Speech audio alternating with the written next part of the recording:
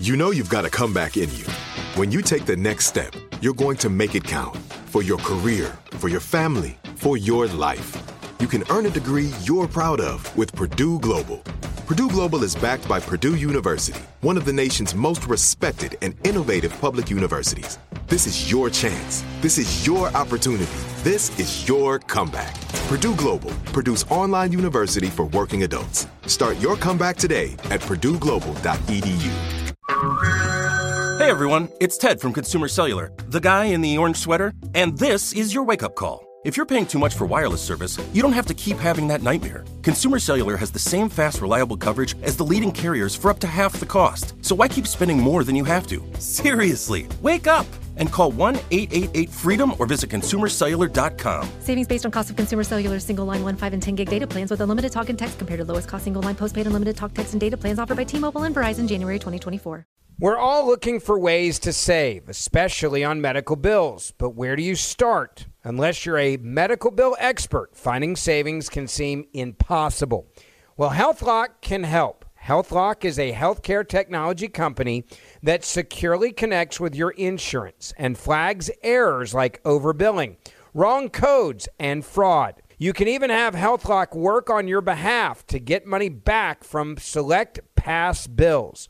So start saving with knowing where to look. Visit healthlock.com today before you see another healthcare provider. That's healthlock.com.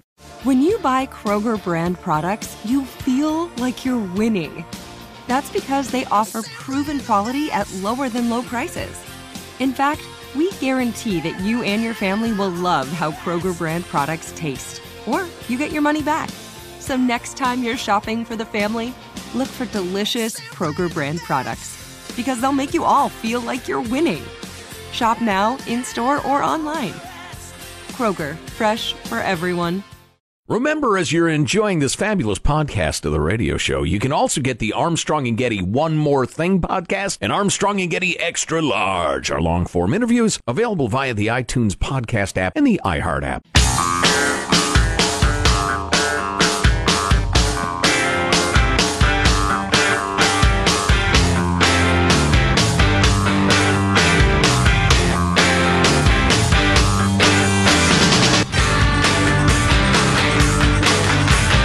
We got a new favorite around here, David Harsanyi, because we've like quoted liberally from a couple of his articles recently. Liberally on different topics. The other day it was his going through the different kind of fake fact checking that I really enjoyed. That was a terrific piece. Yeah. David Harsanyi is the senior editor of The Federalist. He's also the author of a new book, which I am looking forward to reading, First Freedom, A Ride Through America's Enduring History with the Gun. David, how are you, sir? Thanks for having me again. Oh, it's our pleasure. That piece Jack just referenced was absolutely great. I appreciate it. How fact-checking is just completely degenerated. Happy Valentine's Day, by the way. Oh, stop it. So, thank you very much. I appreciate it. Yeah, I've never felt Mr. Harsanyi's skull, but I don't think he's such a soft head that he wants to talk about that. So, hey, listen, it's funny, in scanning the many, many headlines this morning, I've become aware that more and more people on the left, more and more pro-environmental, quote-unquote, people are saying to AOC and the Green New Dealers, hey, thanks for making us look like idiots. So the criticism is starting to come from those quarters as well. Well, I think what they really mean is, why were you so honest about what we want to do in the long run, right? You jumped the gun here. Obviously, they don't want to tell you what the things that they want to engage in to get this project of theirs done. But the fact is that AOC is right. If you want to eliminate fossil fuels in 10 years, you're going to have to do something authoritarian. You're going to have to tell people how to live their lives. You're going to have to coerce them, and you're going to have to get rid of the energy they use. That's the only way to do it. Otherwise, you're not being serious. And when you say that you're not going to use any nuclear energy, you're probably not being very serious anyway. Well, so do you think they believe that? We're trying to figure out what's going on here, and a lot of our theory is that it was similar to Trump going around saying, we're going to build a giant wall and Mexico's going to pay for it. And very few people, I listened to that and I thought Mexico's not going to pay for the wall. But I understood that he cared about this issue more than most people have in the past. Is that what AOC's trying to do? Just go so far over the top. She's the leader of this issue because they can't actually believe this stuff.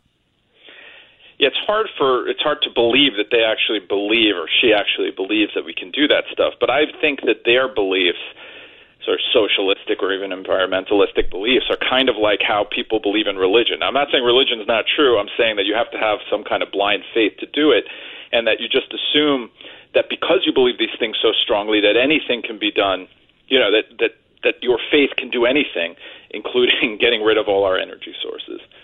Well, my opinion on this sort of thing is usually there's a coalition of different sorts of people, including the true believers, the dewy-eyed, pie-in-the-sky 20-something bartenders of the world who actually believe that we can eliminate all fossil fuels in a very, very short time, just because they have no patience for actually doing mathematics. And then you have the strivers who think, okay, that's a little out there, but, I'm in favor of this stuff, generally speaking, so what the heck, I'll go along. That's your Amy Klobuchars who knows better, But then there are the cynics who understand, okay, this is a great political hammer I can hit my opponents in the forehead with, and if I'm Al Gore, I can make zillions of dollars based on the dewy-eyed dopes of the world. And so I just think those people come together, and that's how you get a political movement going. Yeah, no, I think you're right. And populism, in a sense, is telling people what they want to hear. There's no way Kamala Harris thinks we're going to get rid of all our fossil fuels in 10 years. I don't believe that she believes that. And there are others, there's one other group, by the way, is like Nancy Pelosi, who immediately realized this was going to be politically problematic and sort of ripped it. She knows that some of this sounds completely crazy. What I think happened was all these coalitions came together against Trump. The sort of more strident you were about it, the more popular you got. And then one day we had to hear what these people, the ideas these people had. And then you're like, oh, my God, they're crazy, And I think that Democrats are going to have to work that out. One other interesting angle of this to me is, and Trump did this by tweeting, he could bypass the Republican Party or a lot of the power brokers and reach people and get his own power base. And AOC has done that also. We're into a new era now. You don't have to wait your turn to get on the right committees and wait till the party's behind you to become a star. AOC, being in Congress for a couple of months, has had the conversation dominating story for a couple of weeks now. Yeah, and I would say that she's actually, at least from my point of view, a likable person. Sure. Who touches on certain things that are actually people view as problems, with the same sort of things actually that Trump did about how, the system's rigged and it's unfair for a lot of people and so on. So I don't think we should underestimate her. She's obviously, she has a great reach, but I think that what happens is within the Democratic Party, there are people who have been around a long time, and they understand that in the end, you have to make something work for the American people or they turn on you. And Trump has sort of done that. AOC is far away from really getting anything done yet. Yeah, but she's not the last person that's going to figure out that. Oh, no. that the social media following and Twitter or however you're going to go about it is that's the way politics is going to work. And isn't populism going to go into like hyperspeed now? It's in hyperspeed. Also, I just want to say, it's not just her. She was sort of, they put her on the cover of fashion magazines and put her on CNN all the time, and a lot of people lifted her up as a sort of spokesman for this spokesperson for this movement. So she had some help, and obviously that has to do with her, that she is cuteness, how hot she is. We think 2/3 of her popularity is her being hot. I think if she was a short, fat, bald guy with exactly the same ideas, you wouldn't even know who she was. I have the same theory, except there's Bernie Sanders. Why is he so popular? Yeah, good point. Excellent point. Why don't you shut up over there, huh? That was sexist, what I said. Yes, it was. It was horrifying and anti-bald. David Harsanyi is the senior editor for The Federalist. I can't believe it's sexist to say that someone's attractive. It doesn't. That just seems like a compliment to me. No? Right. So, yeah, I agree with both of you guys. I think we're entering what's going to be an incredibly peripatetic, frantic, giant personality coming to the fore and commanding all of our attention and mobilizing the marchers. And 3 weeks later, as Chris Rock said, hit a day, gone today. Right. But I guess we'll live through it. Hey, David, listen, because we're stubborn and bitter and boring, we won't let people forget that the one existential threat against the United States of America is our own irresponsible spending and our national debt. Any thoughts on the debt passing 22 trillion? Million. Yeah, please. Yeah, it's horrifying. I mean, it's out of control. No one is serious about it. No one's ever been really serious about it. No one wants to do the work, and obviously the work of trying to stop that trend is to do things that help the economy grow, and also reform Social Security, Medicare, and welfare programs. Nobody on either side. Nobody on either side. When Rand Paul brought it up on the debate stage or Chris Christie touched on it, nobody cared. Theoretically, everyone's into it until you touch something they want, and government basically touches 70% of people in some way, so they don't want to cut their own spending. It's at one point it'll be a disaster, and no one did anything about it. Yeah, one of my favorite quotes is I think it was from a Mark Stein book. If something can't continue, it will end. I mean, it seems very childlike, but it is true. You can't continue like this, so it's going to end. So how about we think about what that's going to look like? Please. You're boring me. No voter wants to hear that. You're at a party in the 90s and everybody's doing blow. And you're standing up and saying, cocaine, it's bad for your health, and I don't think we should buy any more. I mean, you're just, shut up. Right. I mean, the disaster is always far off, and then people sort of... the debt is a far more serious problem than climate change, in my opinion, at least. Oh, sure. And we do nothing about it. We don't even pretend anymore to want to do anything about it. Every program that people, even Trump in some sense, and every program that liberals want will cost trillions of more dollars, and there's no way to pay for it because no one's going to raise taxes on most people. Even if you raise taxes on the rich, it's a piddling amount compared to what you're spending. There's so many things I'd like to ask you about. We got to bring this up because we've talked about it so much this week. The most depressing thing we've seen in the news this week. We're on from angry to depressing. This is the proof that democracy will not work. Oh, right. That so many people that liked Trump's big tax cut now, because their refunds are smaller, are turning on Trump because they don't understand the difference between tax rates and refunds. That is proof that democracy will not work, is it not? It is. I once wrote a book against democracy. Democracy is a disaster. People are terrible. But here's the thing. Kamala Harris actually tweets out. Right. And got 4 Pinocchios for it. Maybe. Yeah, we're screwed. But, in the end, people don't feel a tax cut if they are not if they're not getting refund checks, which is the problem of the taxation system, where everyone should write out a check to begin with, and then they'd understand what was going on.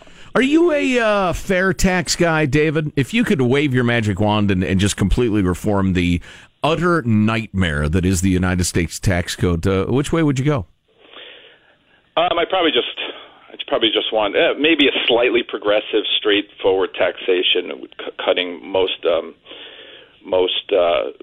the stuff. The postcard thing that Ted Cruz was for. I'm fine with that. I mean, listen, it's so outlandish to believe that we're ever going to reform the tax system that I don't even know if I'm for the fair tax anymore. I remember not loving it for certain reasons, but I don't exactly remember why. Well, we've said many times that if you were to propose the current tax system, the response would be 100% negative. I mean, how could it be anything but? It is theft. It is rapine. It is bizarre. It is mobbed up. It's 100 kinds of bad. And yet every proposal to do anything serious about it is greeted with, "Oh no, we better not. That might have a downside," which again is another example of why democracy's doomed. Yeah, I mean, it's racketeering basically. You're paying yourself, and then you're proposing more policies that bring in more money or spend more money, and there's no responsibility to balance it out. I mean, I'm not for a balanced budget amendment for a few reasons, but the idea that you don't even have to worry about balancing anything out is crazy. No one lives their lives like that. Final topic, because I know you're writing about it, is Mitch McConnell's maneuver to get a vote on the Green New Deal. It's snarky-licious. I have a feeling I know exactly what he's doing, but what's his point? His point is that he wants these guys. This is a show bill to begin with. The bill, the resolution itself on the Green New Deal. So why not vote on it? He's pouncing on them by allowing them to vote. He's seizing on their actual beliefs to make them look bad, et cetera, et cetera. It's just an assertion of intent. It's a resolution. Why wouldn't they want to vote on it? It makes zero sense. I mean, obviously, I know why they don't because of the AOC fact sheet, but I think it's a great move. Let them vote on it. And, it's been done before. Democrats do it too. It's not new in D.C., but I mean, why not? Well, yeah, and it's funny, the response from the left that McConnell's a cynic and this is a maneuver and everything, having a vote on what we're proposing. I mean, it's the thing itself is a resolution, right? So it's not even like a bill that's percolating or something. It's just a resolution saying that you want to move forward on this idea. Why wouldn't they want to vote to move forward on the idea that they put forward? They filed this resolution themselves. Well, right. Well, because they understand it's completely ridiculous, but they're afraid of that outer 10% of the coalition that's madly in love with the whole thing. So, by the way, presidential candidates who are in the Senate have endorsed it. Why shouldn't they be able to vote on it for real? It doesn't make any sense. David Arsani, senior editor of The Federalist, his new book, First Freedom, A Ride Through America's Enduring History with the Gun. David, it's always fun. Thanks a million for spending a couple minutes. Anytime. Thanks for having me. I got a funny tweet on that. There's also a new poll out on how people feel about the wall is changing. It looks like there's some movement on that. People are liking the wall more and more. Well, yeah, and if you add a little nuance to the question whatsoever, the number changes completely. One of my favorite musicians is having a big hashtag Me Too moment. In the New York Times and the CBS Early Show, I say, and Good Morning America.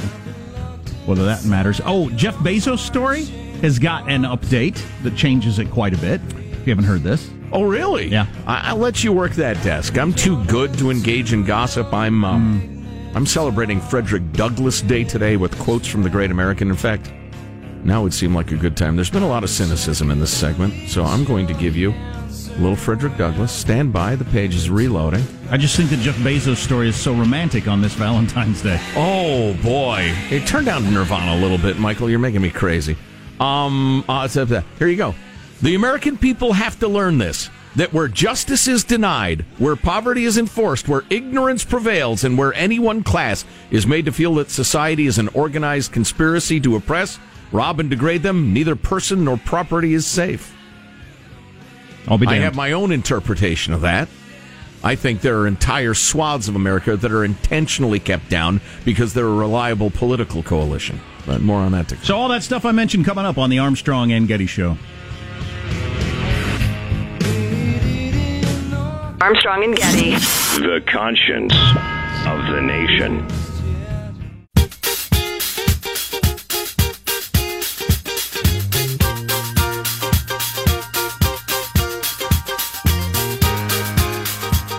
The Armstrong and Getty Show.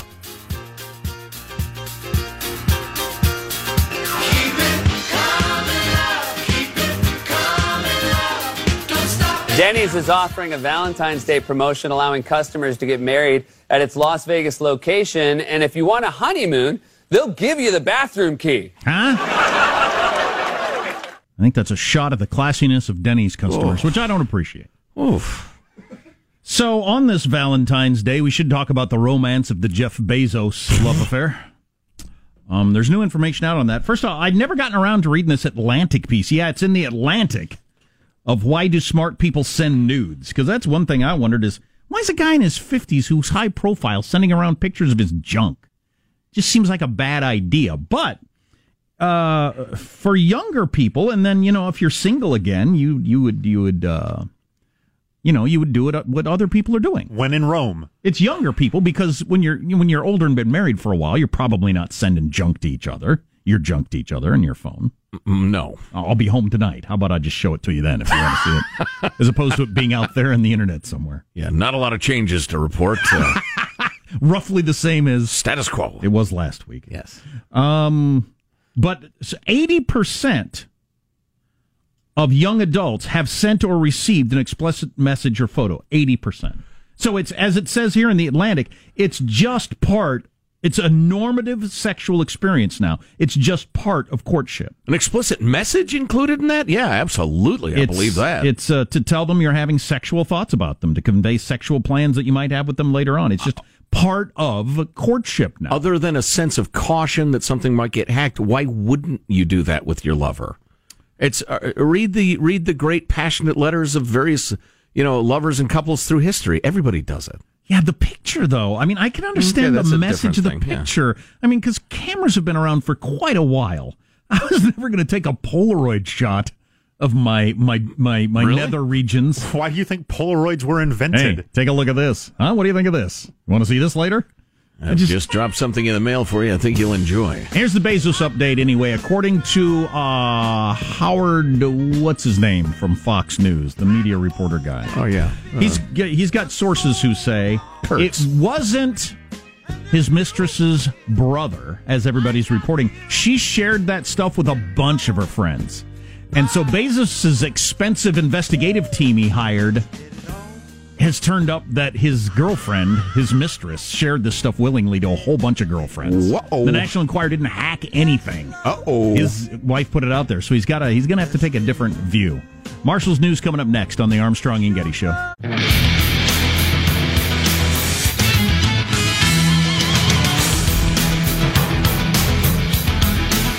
So the point is, it still could have been extortion from the National Enquirer, the way they handled their communication with Bezos. Right. But it's a slightly different story now that there was no hacking or illicit taking of this stuff. She was sharing it with a bunch of her friends, and one of them sold it to the Enquirer. Here's a question for you. Why would... If the National Enquirer finds out Bezos has launched an investigation into where they got those texts, and the answer is, your girlfriend's telling everybody, well, then why'd the Enquirer lawyers send letters saying, you call off the dogs or we're going to publish pictures of your junk? What do they care? Why wouldn't they say, yeah, go ahead, investigate it all day long? I'm not quite clear on that. Good question. Don't know. Good question. I got the mind of a detective, Jack. Yes, you do. Boy. Let's get the news now with Marshall Phillips. Now, President There's Trump... love in the air, by the way. That's what that smell is. Love in the air. It's Valentine's Day. All right. President Trump is slamming former FBI acting director Andrew McCabe, calling him disgraced. In an interview with CBS News 60 Minutes, McCabe said he believed Trump fired FBI Director James Comey to obstruct the Russia investigation. Trump tweeting today, Trump! Disgraced FBI acting director Andrew McCabe pretends to be a poor little angel, when in fact he was a big part of the crooked Hillary scandal and the Russia hoax, a puppet for leaking James Comey. And his IG report of McCabe was devastating, part of insurance policy in case I won. Many of the top FBI brass were fired, forced to leave, or left. McCabe's wife received big dollars from Clinton people for her campaign. He gave Hillary a pass. McCabe is a disgrace to the FBI. Jiminy, is this one tweet? No, what is it, a novel? Two tweets. McCabe is a disgrace to the FBI and a disgrace to our country. Make America great again. End of tweets. You know, you could quibble with a lot of that stuff. You can't quibble with he's a disgrace to the FBI. Can you? There's no quibbling with that. He got fired. The Office of the Inspector General found he lied 4 times, 3 times under oath. And he still may go to jail. Right. The trial is over, and the Mexican drug lord Joaquin El Chapo Guzman faces life in prison. And now the Wall Street Journal is taking a look at just how astonishing the business operation, which prosecutors say netted him $14 billion in drug profits, really was. Some of the highlights, breaking it down by departments. HR, for example. The cartel established a payroll for corrupt officials who escorted drug shipments and tipped off cartel members about law enforcement operations. The salaries for corrupt officials exceeded $1 million a month. Wow. Going over to accounting. The cartel You know what really helps your business and the ability to have a lot of money to throw around when you're in the drug business is you don't pay taxes. So it's all profit. Yep. You take in, $500 million in profit, you get to keep it all. Well, you don't have to give half of it back to the government. Although he paid the government. In a way. Yep. Yeah, but so I don't know how much what his rate was. Yeah, I don't know how much he made a year, but if you gave the president of Mexico $100 million, it probably was much less than your taxes would have been. Well, right. If he had to shave 10% of his profits off to bribe officials, that's a good tax rate. That'd be a considerable amount of money. That's a fabulous tax rate. I'd sign up for it now. As far as accounting goes, the cartel used debit cards that could be loaded up with as much as $9,900 per card. Because unlike cash, which is made up of linen that can absorb drug residue and attract drug-sniffing dogs, debit cards can be easily cleaned. And as far as they thought of everything. As far as logistics goes, workers installed train spurs, secondary tracks, inside warehouses in cities like Chicago and New York where they could park the trains and sledgehammer the drugs out of the metal walls without arousing law enforcement suspicion. Sledgehammer the what now? They had the drugs in the walls of the train. Yes. Oh, I see. Okay, I thought the walls of the warehouse. No. Okay, got it. Sorry, wrong walls. Bottom line, the report says El Chapo's empire rivaled governments and multinational companies in its power and sophistication. I'll bet it did. Boy, I tell you. If only El Chapo had used his talents for good and not evil. Talented guy. Obviously. And it turns out singer-songwriter Ryan Adams is accused of sexually harassing... One of my musical heroes. One of my favorite all-time musicians. Oh, great. Hashtag me too, Jack. Adams stands accused of sexually harassing and abusing women. Almost 20 women, including his ex-wife Mandy Moore, have lodged allegations in him in a New York Times report yesterday. Many of them claim he dangled career opportunities in front of them while trying to have sex with them. Moore claims he was psychologically abusive and belittled her musical abilities, while Adams' ex-fiancée Megan Butterworth says he was controlling and emotionally abusive. He is also accused of having a graphic and inappropriate online relationship with a 16-year-old girl. Who was telling him that she was 18. Right. Yeah, I read that whole piece, and that part is, that's not cool. There was a lot of it, and not because I care about standing up for Ryan Adams, who I'm sure is a nut job. Just a lot of it just sounded like kind of business as usual to me. Really, so a record producer tells some young hot chick, I'm going to make you a star, and then hits on her. There are songs about that. And then she's disappointed that he's interested in hitting on her. So he wasn't raping her like Harvey Weinstein, right? Listen, when he started a band called Whiskey Town in the '90s, roughly, and they're fantastic. And both Jack and I love the album, and it was universally known within 2 years of that album coming out. It's a great album, by the way. Get it? That he was an unstable, neurotic, drug addict and drunk. I mean, dude is troubled, and everybody knew it. Right. He'd start fights with his band. He'd walk out of gigs 2 songs in. I mean, he was just wildly unstable. So listen, he was a crappy boyfriend. He was a bad boyfriend and trouble girls, but most of the article struck me that he was just a bad boyfriend. So are we going to have the same standards in music and movies and TV and all that sort of stuff that we have in the regular workplace? I suppose you could make the argument that we should. I don't know how realistic that is. Well, you can't repeatedly hit on people at the insurance company.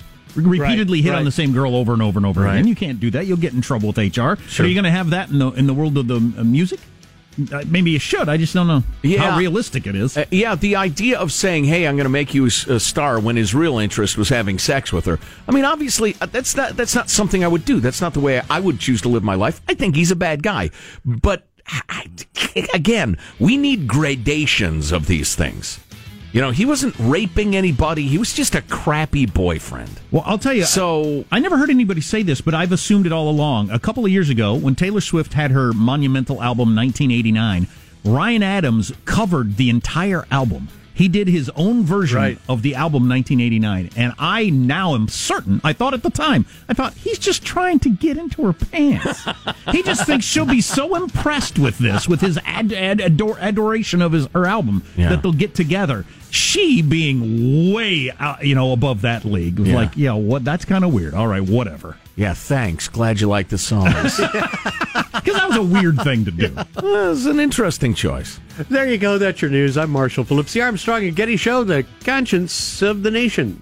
The fabulous and clever Liz Phair once released an album that was a song-by-song reply to the Rolling Stones' Exile on Main Street. Do you think she was trying to get into mix pants? No, that's not what Ryan Adams was up to. All right. I don't want the industries to be like way. But I don't think it's cool. If you're a young hot woman and a guy in a music business says, "Hey, I can make you a star," have your eyes wide open. Yeah.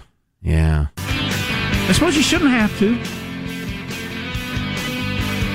In a perfect world, it's always been that way in the entertainment business. Oh, please. I don't know. Maybe it's that we're in as the great Don Geronimo used to say, the lowest rung of show business. Yeah, I've kind of caught on to the fact that people pretend to like us when we're on the way up. Yeah, I got that. And it's true with pretty girls, too. I'd suggest you figure that out before you get into show business. People are a little phony. What do we got coming up, Joe? Jack, some really revealing poll numbers on the immigration debate, the wall, the ports of entry, the illegal, everything. Yeah, attitudes seem to be changing on the wall. And or the questions have just been asked in such a wildly prejudicial way, you don't know what people think. All on the way on the Armstrong and Getty Show. Armstrong and Getty. The conscience of the nation. Well, yesterday's news was what I've been reading.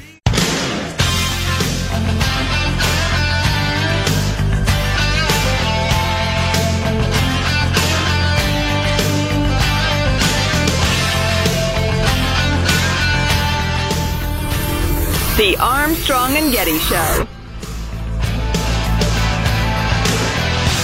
I've been looking for someone. Gotcha, you're playing Bryan Adams. Ryan Adams. Not Ryan Adams.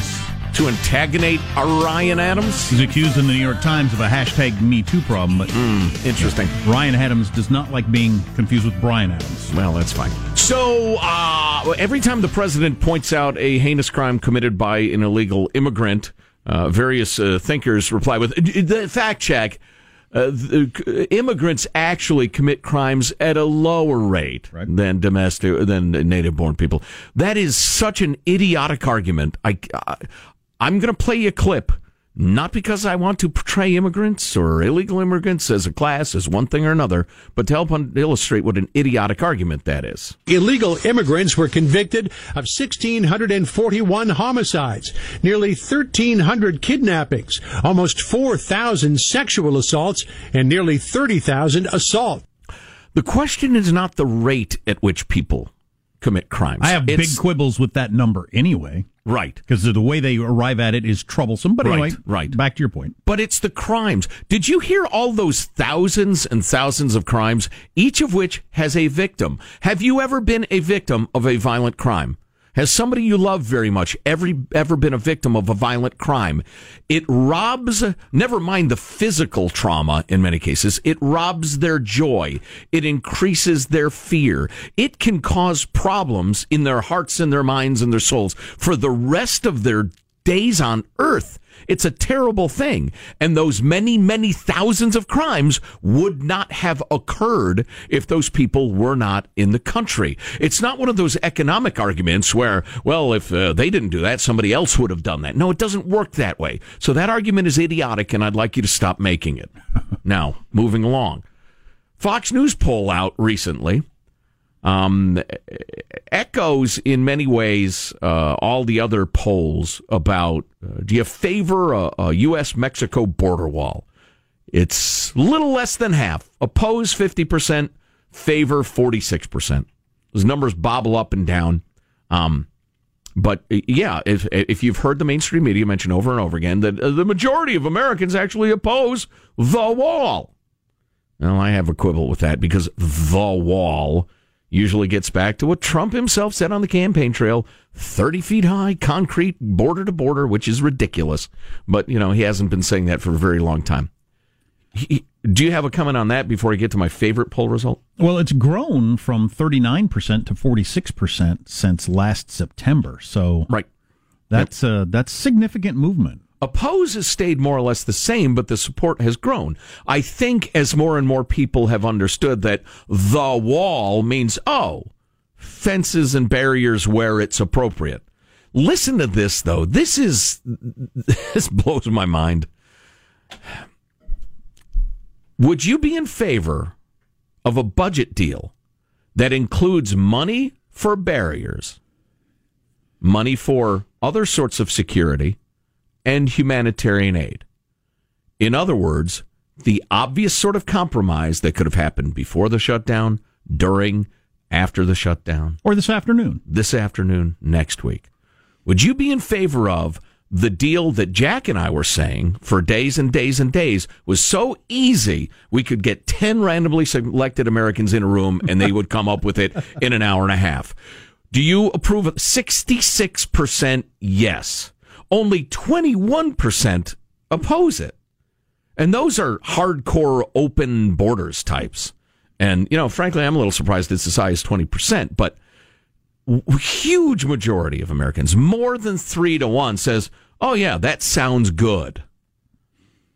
Which just goes to show you how stupid our politics are and how clearly they're designed to fire up the base, as they say, and to make sure you don't anger on one side the open borders lunatics and on the other side Ann Coulter. Since you mentioned the word stupid, I'll do this now. This is on the Mitch McConnell bringing up a vote on the new Green Deal. And so a lot of people on the left are complaining about that. How dare he? He's just trying to embarrass people. It's your idea. Right. Why is voting on this bothering you? But here is Jonah Goldberg's tweet on that. There seems to be more liberal outrage at Mitch McConnell for agreeing to let Dems vote on their own Green New Deal than there is at Gavin Newsom for killing high-speed rail. What a stupid time to be alive. I LOL'd when I read that. Oh, that's beautiful. That is beautiful. How do you like that? I come up with an idea. I think the Armstrong and Getty Show should do this in the future. And you say, why don't we have a vote on that? And I say, you're just trying to embarrass me. What is that? What does that say? Well, it's so obvious. I'm not going to finish the sentence. You're smart enough to understand that. We're going to spend $20.7 billion for Valentine's Day today, Joe. Most of that on jewelry at $3.9 I'm sorry, billion. Interrupt. I never do this while we're on the air, but I've got to finish my text to my wife. You know what I'd like for Valentine's Day, honey? Get that cake out of the house. There's a cake in the house? Send. Yes, my wife had no less than, I believe, 32 women of varying ages. Whew, that's a lot. At the house yesterday for some sort of activity known as bunco. It's a dice game, I understand it. And I was exiled to my own bedroom with my own dog, as at least one of the participants is deathly afraid of dogs, and I have a big black dog that's got good watchdog instincts, and so wants to check out everybody and will run right up to you, and which would cause her to plots, and I have sympathy for that. Plots. So I was, forced to retreat to the master bedroom with its very few amenities, which included merely a nice meatloaf sandwich, bottle of wine, my iPad, which was used for watching news and going through emails and preparing for the Armstrong and Getty Show, then watching a basketball game, and then perhaps even stupider activities than that while hanging out with my dog all night. Yeah. I was not looking forward to it. Turned out to be, it was like a bachelor hang. Where do I get to sign up for that? It was a bro hang.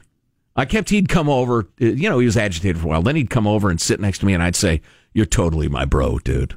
This is great. This is cool hanging out." I'm a little surprised the top expenditure for Valentine's Day is jewelry. I wouldn't have guessed that. It's probably because, you can get 270 guys buying candies to balance out one guy who buys a diamond. And you, guy who buys a diamond, settle down. Cut it out. I'm really bringing the national average down for how much people are spending on Valentine's Day. Evening out, $3.5 billion. Clothing, $2.1 billion. Here's a pantsuit.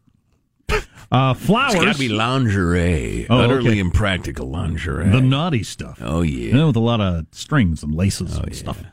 Made of licorice. Buckles. Why so many buckles? $1.9 billion on flowers and candy, $1.8 billion. I'm probably going to go flowers and candy. The kids. I'll pick up Sam from school with Henry, and we'll go to a store, and we'll get Mom some stuff, and that'll be fun for all of us. So, a child's conception of an adult relationship would include, sort of dessert after dinner. That's nice. Everybody will be happy. You want some cake? Big. Right now, so yes. There I am, emerging from my bro date with my bro Baxter. And I don't know, I may have had one more glass of wine than I needed. I don't recall. And I come out and there's this giant chocolate cake. Oof. Chocolate cake, chocolate icing with fresh raspberries on the top. And I had the self-control of a hungry gorilla. I mean, I attacked the thing. Did you use your hands or did you stick your face in it? Both hands and face. Sweeping it into my hands like a giant, one of those street sweepers. I was like, I always told my kids that I'm so hungry, I'm not even going to use my hands. I'm just going to stick my face in the plate. chew and smear it around on my face. And I had, it was like a relationship with Ryan Adams, honestly. As I dug into it, I was so excited and enjoying it so much. Then a while passed, and I thought, this is probably a bad idea. And then by the time I finished eating cake, I was deeply ashamed. Hence my text, get that cake out of the house. Yeah, don't need it around. If it's not around, I'm not going to eat it. I'm not going to stop and buy one. If it's there, I'll eat it. If it's not there, I won't. It's just simple math. And every minute, I think I ought to text her, keep it around one more day. No, get it out. Do it now while you have the strength. If you love me, get it out. Former FBI director taking on Trump in a new book and a 60 Minutes interview, and we're going to have that throughout the show, along with a variety of other things. You're listening to the Armstrong and Getty Show. If a new house is on your wish list in the next 5 years, grow your savings faster and experience your dreams with an Ohio Homebuyer Plus account from Kemba Financial Credit Union. A savings account specifically designed to save for a new home where you can earn 7% APY, a $500 matching bonus, and a $1,500 mortgage closing cost credit. Learn more at Kemba.org. Offer expires March 31st, 2025. APY equals annual percentage yield. Restrictions apply. NMLS 292230. Equal housing lender. Federally insured by NCUA. Hey guys, back at the playground again, huh? Yep. You know what this playground could use? A wine country. Heck yeah, and some waves so we could go surfing. Oh, yeah. Love that. A redwood forest would be cool. I'm in. Ski slopes. Let's do it. Can a girl go shopping? Yeah, baby. Wait. Did we just invent California? Discover why California is the ultimate playground at visitcalifornia.com. Are you still searching for your perfect place to call home? Well, now is the time to buy at Fisher Homes. If you're looking to move in before the end of 2024, May could be your last opportunity to start building your dream home and close before the year's end. If you're hoping to move in even sooner, Fisher Homes also has homes that are move-in ready and waiting for you, where you can start enjoying the benefits of homeownership even faster. Schedule your personal tour with a new home advisor today at FisherHomes.com and make this spring the season you find your perfect home sweet home. We went from normal life, healthy child to acute lymphoblastic leukemia, or B-cell ALL. The St. Jude team came up to get CJ via ambulance. Shortly after that, I noticed a rainbow. It meant that there was hope. We were driving into hope. To have hope is to have your child healthy, and we have that because of St. Jude. You can help kids fight childhood cancer. Please become a St. Jude Partner in Hope today by visiting musicgives.org.